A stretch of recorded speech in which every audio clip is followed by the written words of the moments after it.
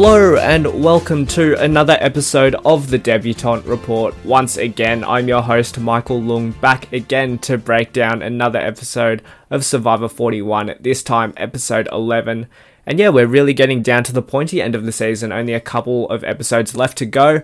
And as Survivor likes to do, we've got a couple of new twists thrown in here and there this week. Can't wait to break it all down in today's episode. We're at the final 7, and we saw Liana get voted out 5 votes to 3 at this vote, with Xander playing his extra vote here. But yeah, really sad to see Liana go, especially off the back of Shan's boot last week, her closest ally going home, and then Liana going home in this week's episode. Yeah, a bit of a back-to-back of some really big players and some big characters as well.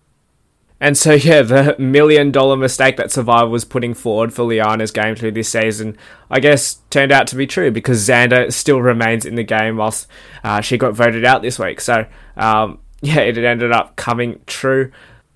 And yeah, I think my predictions panned out exactly as how I predicted this week, with Danny and Deshawn, with the People of Color Alliance with Liana, moving to the bottom of the pecking order, and then those on the bottom last week in Xander, Heather, and Erica have now moved into the majority with Ricard. The bottom have really shifted to the top, and now, yeah, the People of Color Alliance are now on the bottom. Well, they were as a 3 this week, and now probably as a 2 next week. And I think that People of Color Alliance really underestimated the influence that Shan had on the other players, especially Ricard. Because now Shan's out of the game, Ricard, I guess, had no allegiance to the People of Color Alliance. He could just switch to the minority and form a majority 4. And yeah, without Shan as that link there to that alliance with Ricard, Danny and Deshawn, and Liana this episode really in a tough spot. Probably didn't expect Liana to go home in this episode, more so with Danny and Deshawn as being the major targets. I think she just got caught in a rough situation where both Danny and Deshawn happened to be immune at this week's vote. We'll get into that later in this episode. But yeah, I think she just got caught in a really awkward position where Deshawn really wanted to keep her around as an alliance, as the People of Color Alliance, but there was a majority 4 forming, even though it wasn't the tightest alliance, that, yeah, she was, I guess, going to be on the block in either case, given that, yeah, those 2 other players were immune. But yeah, I guess there was the opportunity for her to, because we saw that she really wanted to target Deshawn and wanted to get revenge on him after last week's vote. But I think this week she really could have targeted with Danny and Deshawn to go after Xander instead of Ricard. I found it a bit strange that they wanted to go after Ricard. I mean, it did make sense given that he's a big threat, but I think Xander's actually the bigger threat out here because he's got an idol, he can win challenges. There is a chance that he could go really far at that final tribal council and end up winning the game. So yes, Ricard's this big threat and everyone can see him as the big threat, but I think people like Xander and Erica are people who could really slither their way to the end without getting noticed too much and have a real shot of winning the game. So there was a real chance that they could have got rid of Xander in this episode. I know that Liana's been targeting him for so long in this season, and yeah, I don't see why she couldn't have gone after him again this episode. But yeah, they ended up going for Ricard, the minority alliance here.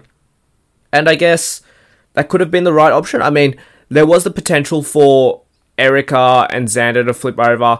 I'm not sure about Heather. We saw Xander not being too keen to flip on Ricard at this moment, just because he's actually a really good shield for him at the moment. For Xander, Ricard's someone that he wants to keep around, and it makes a lot of sense. Yeah, maybe just a little bit longer. I don't know if Xander can beat Ricard in a final 3. Ricard probably wins out there, and Xander probably needs to think about a time of getting rid of Ricard later down the road. There's not a lot of opportunities left, but for the moment, it was the right move for him. I think for at least one more vote to keep him around. But for Erica, I think it's better for her to get rid of Ricard because we haven't seen previously of them being as tight of an alliance. I mean, we've seen them discuss here and there through the episodes, them chatting about strategy, but we haven't seen anything about a really strong alliance between them. And yeah, who knows if there's going to be any more opportunities for her to get rid of Ricard. I mean, the opportunity was there to get rid of him. He didn't have an idol, didn't have an immunity necklace to protect him. Yeah, for Erica, I think he's the more immediate threat because Xander and her seem to have some sort of bond going, still seem to be working together quite well. And yeah, we really saw Erica being in this dilemma whether to vote out Liana or go with Ricard. She doesn't seem to be too tight with the People of Color Alliance, but I think it could have been the time for her to get rid of Ricard.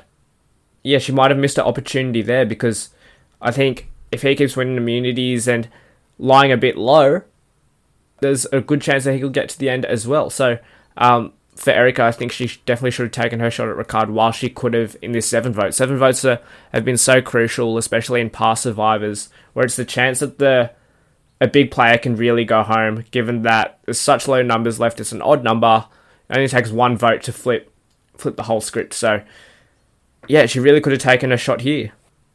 But I guess it was a smart move for the majority to stick together as a 4. I mean, People of Color Alliance still a threat. You still want to get rid of one of those 3 remaining in the game, Danny, Deshawn, or Liana.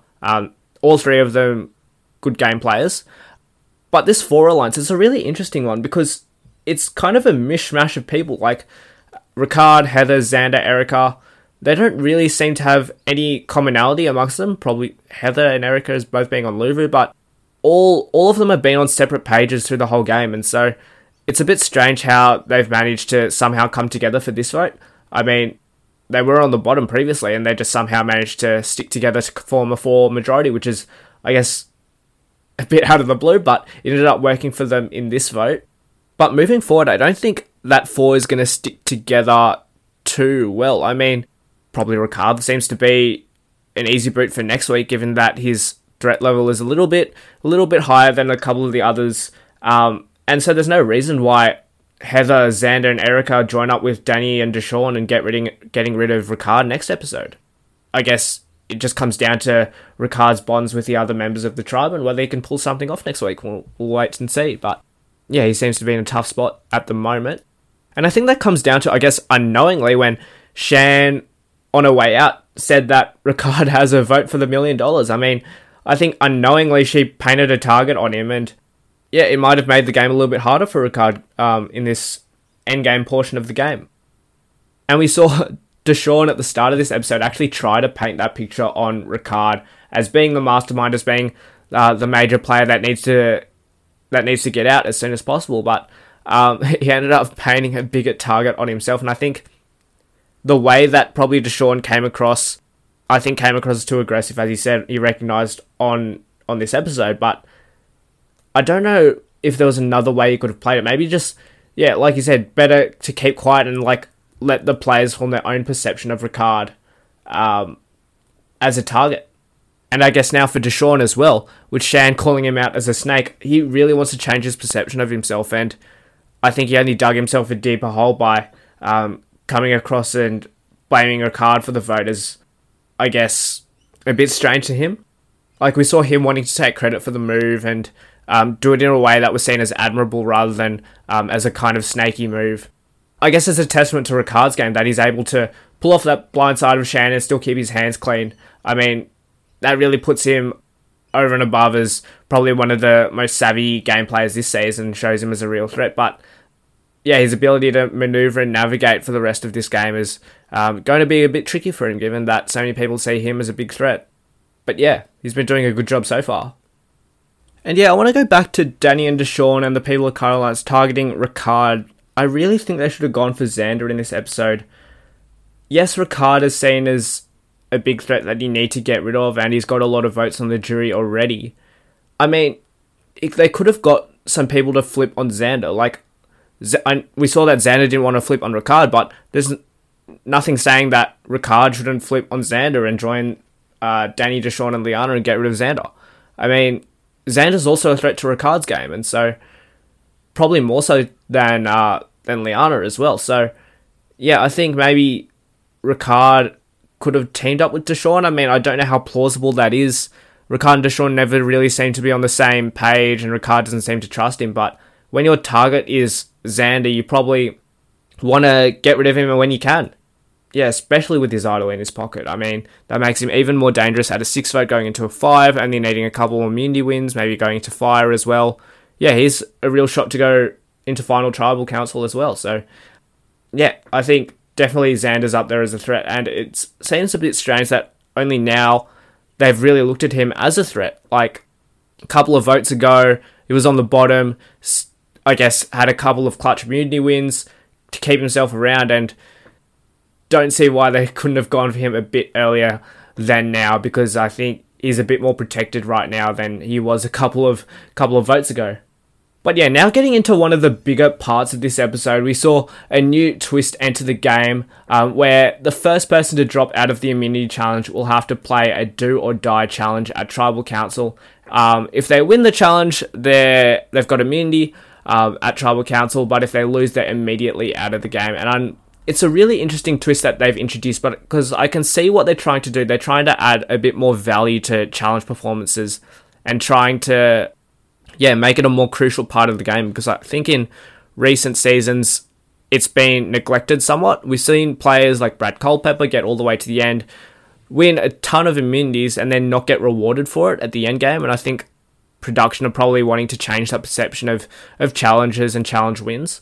And yeah, we saw in Australian Survivor where like someone like George completely neglected individual immunity challenges because of how insignificant he perceived them to be, and relied purely on the strategic part of the game to get to where he got to. But yeah, so I really see what they're doing. They're trying to add more value to it, add more risk and, I guess, importance to challenge performance.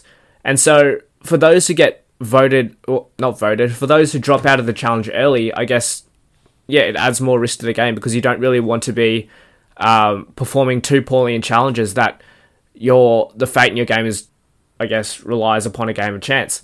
So yeah, with this risk, it really just adds more importance to how athletic you are and how savvy you are in challenges. So yeah, I found this immunity challenge actually quite entertaining as well, even though it seems to be one of those classic hold a position for as long as you can. This challenge has been used before in Survivor, and yeah, I found it really great to see some players use the challenge hack strategy. In this challenge, if you don't know, there's a hack where you place your palms up in either the second or third rounds to release the pressure on your wrists. And so, we saw Ricard and Danny implement this strategy, and they ended up going pretty far in this challenge, with Danny ended up winning, I think because he probably left it to the last round when probably, Ricard used it in the second round to take some pressure off his wrists, and then Danny ended up taking it home in the final round. Yeah, it was really great to see some challenge strategy come into play here.